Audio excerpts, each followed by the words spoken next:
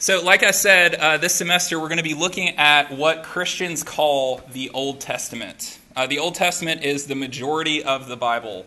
If you ever have looked at your Bible and you kind of put your hand at the beginning and then right after Malachi, the end of the Old Testament, you will see that it is the vast majority of what Christians call the Bible.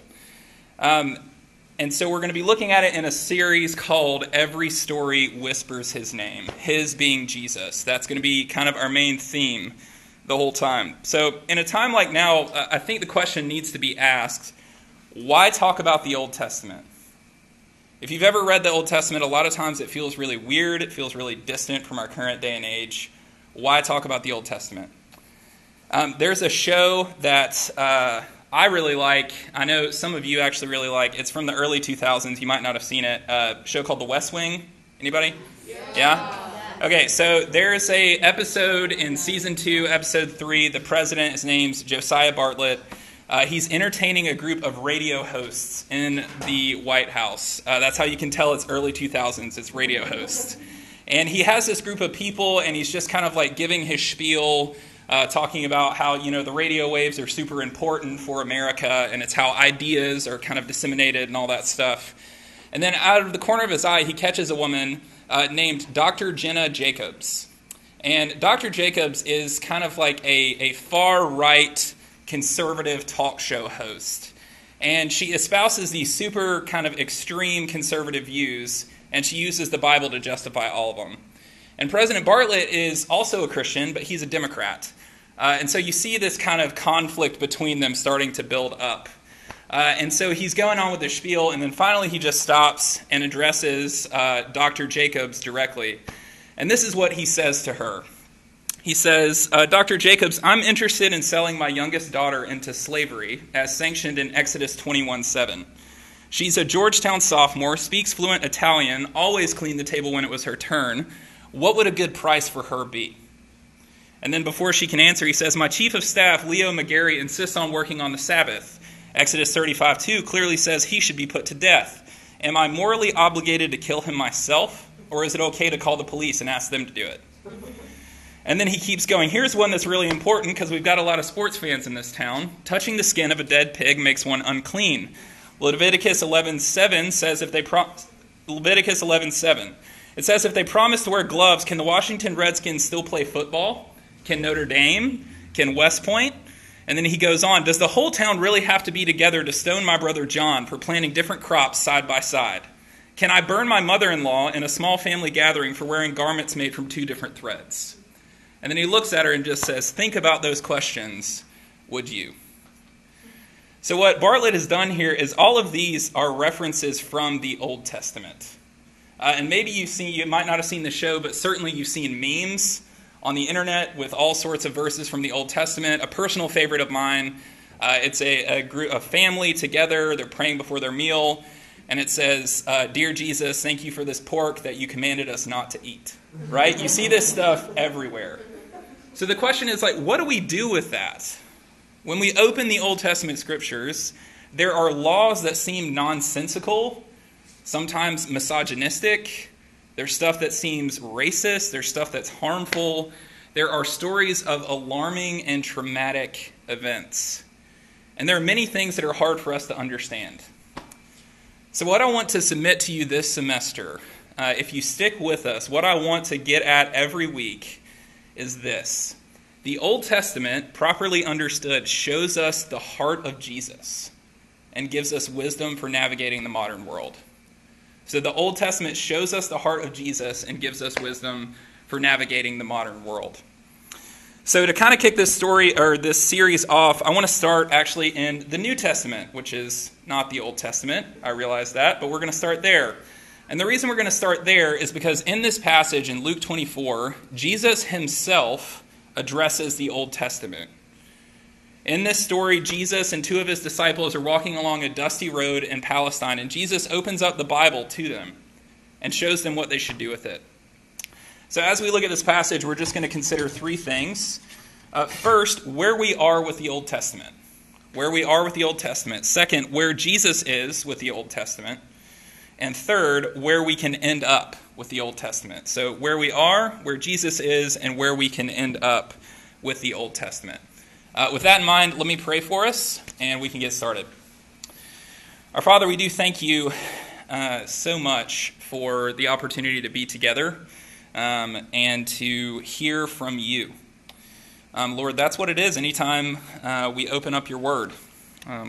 Lord, we are humbled in your presence, and we desire to hear from you. So, Lord, I pray that you would open our eyes and that you would help us to see you as you are. Lord, help us to see Jesus more clearly. All these things I ask in Jesus' name. Amen. All right, so first off, where we are with the Old Testament. This story picks up on the very first Easter Sunday, the very first one. So Jesus has just been crucified on Friday. He's laid in the grave. And then on Sunday morning, he rises from the dead. Spoiler alert, that's what happens. But at this point in the story, he hasn't shown himself to his disciples yet. So they have heard these stories from some of the women in their company, the disciples had, that Jesus had risen from the dead. They told all of these other disciples, we saw these two angels, they told us Jesus is risen from the dead. And they have no idea what to make of it. But it seems like these two disciples that Jesus comes up and talks to in particular didn't believe it. They didn't believe it. They're making a journey from Jerusalem back to a village called Emmaus, which would have been about 7 miles northwest of Jerusalem. So they're walking along, and the story tells us that Jesus, the risen Jesus, catches up to them. And it says in verse 16 that their eyes were kept from recognizing him. Somehow, I don't know how it happened, I like to imagine Jesus was wearing a tasteful scarf that kind of kept things out of view. Who knows? But they didn't recognize Jesus. And they're talking, and Jesus asks them, what are you talking about? And then the response, it says in verse 17, they stood still looking sad. They were sad. And then they respond sarcastically to Jesus, are you the only one who doesn't know what's been going on in Jerusalem these days? Are you the only one? And then they go on to explain what has happened. They tell Jesus, ironically, Jesus of Nazareth, he was a prophet, mighty indeed. He was well loved by the people. It seemed like he was well loved by God. But something happened that made us kind of question that. He was delivered over to be killed by our religious establishment. Like we did this, our people did this. And we had hoped that he was the one to redeem Israel. A little context might be helpful to kind of understand what they're saying. For these disciples, we don't know who they are. They're not a part of kind of like the 11 disciples at this time that were the really important ones. These are just kind of broader disciples. One of them's named Cleopas. It could have been his wife. It could have been his son or daughter. We don't really know. They're kind of unimportant disciples in a lot of ways. But these disciples would have been Jewish people that were steeped in the Old Testament. And because they read the Old Testament so much, they would have been filled with expectation. They would have been filled with expectation because the Old Testament tells a story that's kind of searching for an ending. They don't really know what's going to happen. And over time, the expectation of the Jewish people began to be fixed on this messianic figure. That's the word in Hebrew, Messiah, or in Greek, it's Christ. It means the same thing. There was this hope that they had, that there was going to be this figure who is a king, the son of David, who was going to come and destroy all of their enemies and then lead Israel into glory. But you see here in this passage that these disciples are sad. This expectation that they had of a Messiah and their reading of the Old Testament and their experience of Jesus did not match up. That's where these downcast disciples of Jesus find themselves. Their experience of Jesus did not match up with the Old Testament. Their experience of Jesus did not match up with their understanding of the Old Testament, and they were sad. Now, I recognize that this happened like millennia ago and thousands of miles away, but I wonder if that's an experience that you can relate to with the Bible. How many of us look at Jesus or grew up hearing about Jesus And then we open the Old Testament and we find something that's just horrifying to us. How many of us hear these wonderful things about Jesus, or maybe we even read something like the Sermon on the Mount, and there's this beautiful teaching that has shaped the Western world, like far more than we realize. And yet we look in the Old Testament and we see stuff that oftentimes just makes us sad. It makes us maybe confused or even outright angry. It seems like there's some sort of disconnect between the two sometimes, doesn't it? This disconnect is felt by a variety of people. There's a Christian pastor, I've heard him referred to as America's pastor, super common, Andy Stanley. Anyone ever heard of him? Okay, that's fine. One guy, sweet. So Andy Stanley wrote this book called Irresistible that's talking about, how can we kind of win the next generation for Jesus. And what he says in this book, he says, when it comes to stumbling blocks to the faith, the Old Testament is right up there at the top of the list. When people struggle to believe, the Old Testament is usually the culprit. And so his solution is that we should completely abandon the Old Testament. We should stop talking about it. That's his solution. So this is how a Christian pastor deals with this. But then other folks also think about this kind of disconnect that they see in the Old Testament. Richard Dawkins, who is a kind of famous atheist author, he wrote a book called The God Delusion, which is really popular. He says, the God of the Old Testament is arguably the most unpleasant character in all fiction. Jealous and proud of it. A petty, unjust, unforgiving control freak. A vindictive, bloodthirsty ethnic cleanser. A misogynistic, homophobic, racist, infanticidal, genocidal, filicidal, pestilential, megalomaniacal, sadomasochistic, capriciously malevolent bully. Now, you might not agree with that, but that man can turn a phrase, right? So there's this tension that it seems like whether we're Christian or we're not, we feel this tension between the Old and the New Testaments, between Jesus and what we read in the Old Testament. So I want to encourage you, just as we start here, to take a moment to take stock.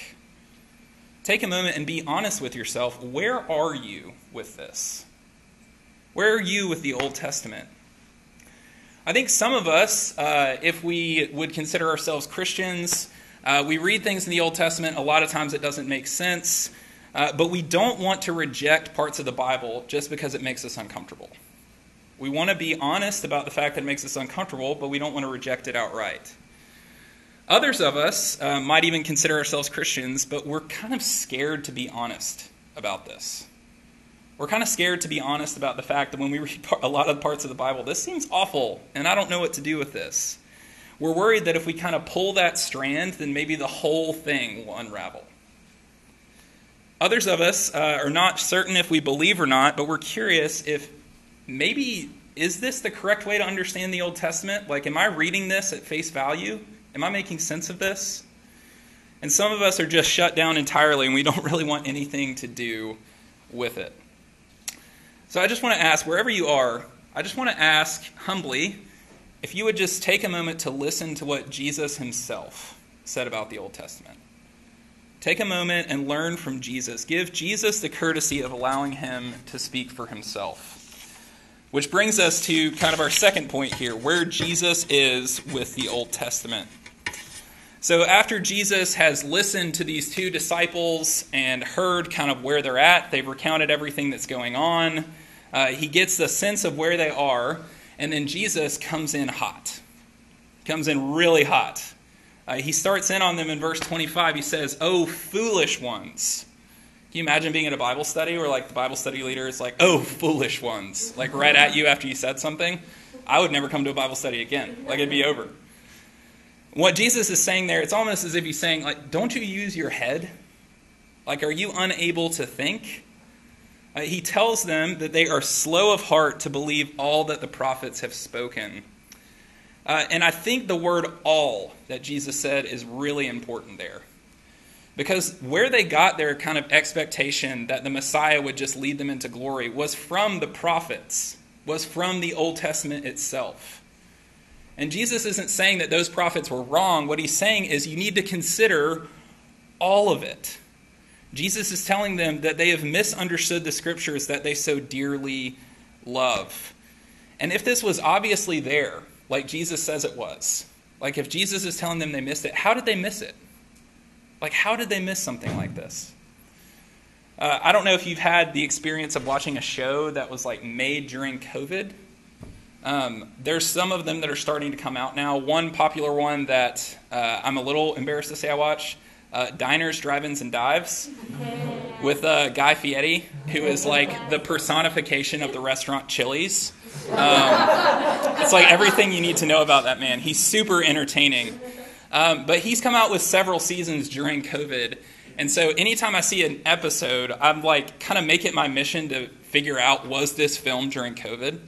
So as it's going on and these beautiful, delicious dishes are being made, and Guy Fieri is saying that everything's dynamite and giving people like the fist bump, which is what he does, I am like peering into the background to try and see if there are people like with masks on getting takeout, or like to see if the tables are like distanced or something like that.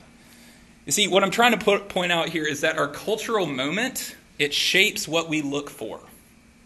It shapes what we look for in things. And so these two disciples, and many actually Jewish people at the time, their cultural moment led them to pick up on certain strands in the Old Testament and to completely ignore other ones. Which, by the way, is actually true of us as well. Which is why we need Christian people who have vastly different experiences from us. It's why we need to realize the fact that we're connected with Christians from all over the world throughout all time. We need other people to kind of round off our edges. So Jesus has pointed out that they have missed the boat, that their cultural moment has caused them to miss some things. But thankfully, he doesn't just kind of indict them, he redirects them. He says in verse 26, "Was it not necessary that the Christ should suffer these things and enter into his glory?"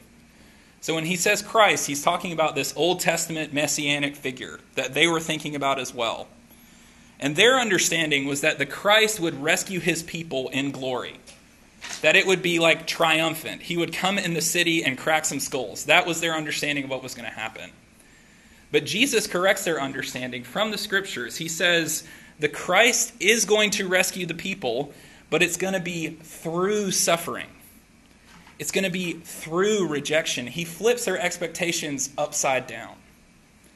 And then he goes on and says, beginning with Moses and all the prophets, he interpreted to them in all the scriptures the things concerning himself. So he doesn't just correct their understanding of certain prophetical books. He talks through the entire Old Testament and tells them all of the things that were concerning him. And so this walk that they're going on must have been about 4 hours. So Jesus is just kind of preaching a sermon for 4 hours. They don't know who this guy is. Like, imagine how convincing that sermon has to be for you to not like keep walking faster and be like, get away, weirdo. Right? Like, Jesus is telling them everything about the Old Testament. In short, Jesus is essentially reading the Old Testament as a story that leads to him. He's reading the Old Testament as a story that leads to him. I love the way that Chris Wright, he's an Old Testament scholar, wrote a book called Knowing Jesus Through the Old Testament, which is excellent. But he sums up kind of what Jesus is saying here. He says, in the Old Testament, Jesus found a rich tapestry of figures, historical persons, sequences of historical events, prophetic pictures and symbols. And in this tapestry, where others saw only a fragmented collection of various figures and hopes, Jesus saw his own face. His scriptures provided the shape of his own identity. So when Jesus read the Old Testament, or what he just referred to as the Bible, because he didn't have a New Testament, it was like looking in a mirror. That's how Jesus understood himself. So what does it mean for us that Jesus read the Bible this way? Like, what practical import does that have for us? I think it means a couple things. First off, I think it means that we're going to miss out on Jesus if we don't understand the Old Testament. We're not actually going to understand who Jesus is if we don't understand the Old Testament. This is a subtle point here, but Jesus is trying to, essentially, he's trying to convince these two disciples that he actually rose from the dead. And what does he do? He disguises himself and reads the Bible with them. Like, he very easily could have just said, hey, dummies, it's me. Like, I'm here. It's Jesus, the one that you know. You know what I look like. But instead, what Jesus does is he takes them to the Bible. That's shocking. So that means that the Old Testament, it's essential for understanding who Jesus is. And on some level, it's basic cultural intelligence, right? Like, we need to understand Jesus on his own terms. We need to understand Jesus the way that he would define himself. Scholars actually point out that in the Gospels, at least 1/10 of all of Jesus' quotes are direct Old Testament quotations. And even more, if you add in allusions to Old Testament ideas, it would probably be close to 50%. Like when Jesus thought about himself, he thought about the Old Testament. It's like if you've ever had a conversation with me, sorry if you have, The Office will inevitably come up. Why? Because I love The Office. It is like seeped into my personality. That's how Jesus was with the Old Testament. So we're going to miss out on Jesus if we don't understand the Old Testament. But to take it even further, I would say truly we can't follow Jesus without loving the Old Testament more and more. We can't follow Jesus without loving the Old Testament more and more. So to kind of get at this point, Molly and I have been married for about 6 years. And she, one thing that kind of became apparent to me early on was that Molly loves the show Gilmore Girls. It's a great show. The female contingent is loving what I just said there. It's a great show. I didn't think so when we got started, because I would just be walking by doing stuff, and Molly would be watching this show, and my impression of it was, like, it's way too fast-paced, and they just talk too much, and I'm like, this is not a show for introverts. I don't want to watch this. Like, it's just way overdone. But then eventually, it kind of became apparent that if I wanted to really love my wife, then I was going to have to watch Gilmore Girls with her. And so actually last fall, we watched Gilmore Girls. And crazy thing, I love it now. Like, I love it now. And it gave me access to Molly in a unique way. Like, it enabled us to kind of understand each other better because this show had been so integral to her. And that's how Jesus was with the Old Testament.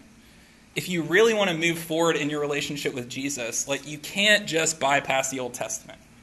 You can't do away with it. You've got to go into it. When Jesus looked at the Old Testament, he saw his own face. So Jesus here has just kind of like taken the wheel, as it were. He's shown these disciples how to read the Bible. And he says essentially every single story whispers my name. He says, I'm the whole point of the story. So how might that change how we read the Bible? What would that do in us if we read the Bible like Jesus? Fortunately, the text kind of gives us an idea. It tells us where we can end up with the Old Testament. This is our third point.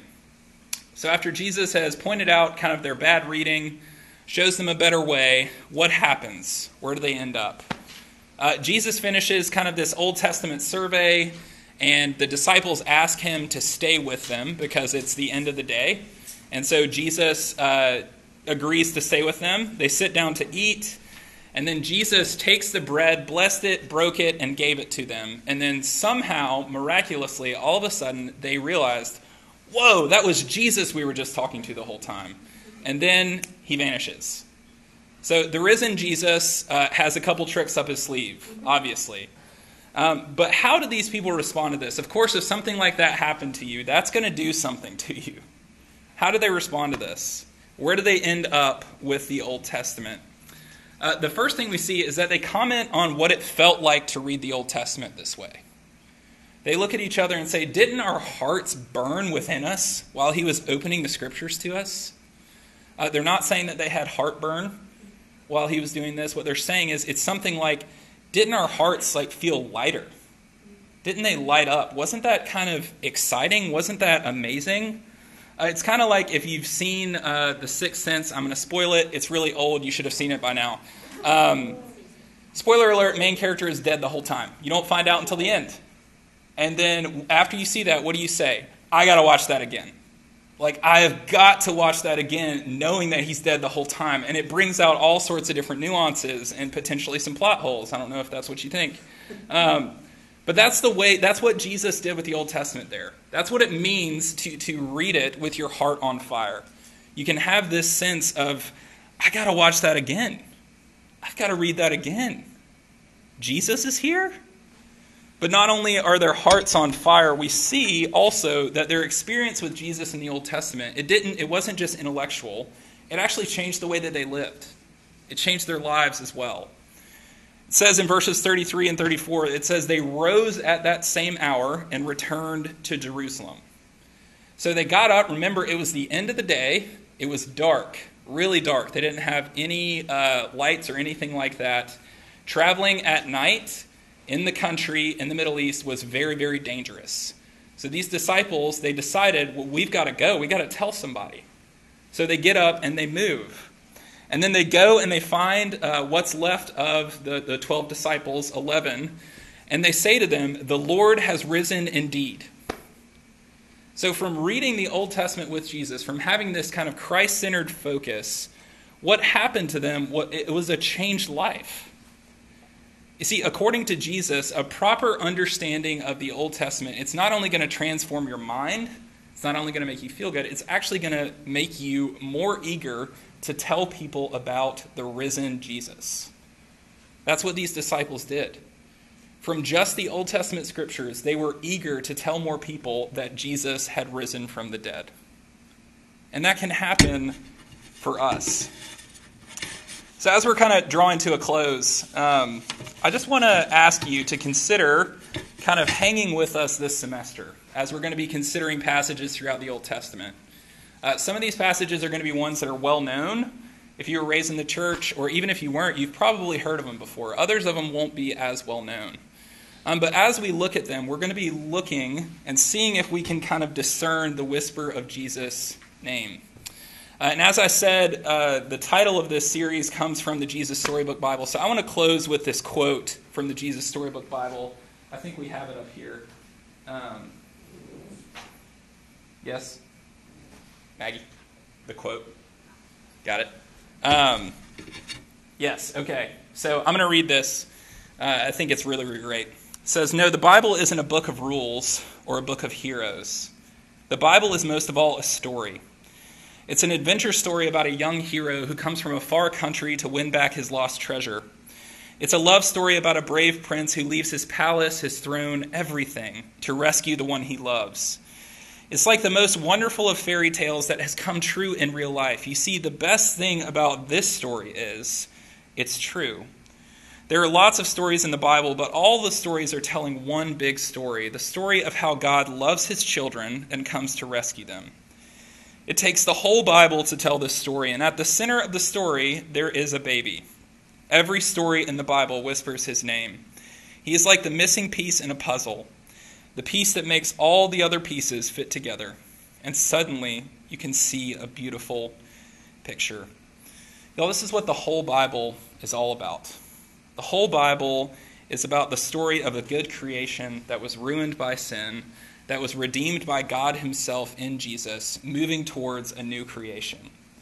And at the center is the man Jesus, who is God become man, who lived a seemingly insignificant life. He taught beautiful and difficult things. He healed the sick.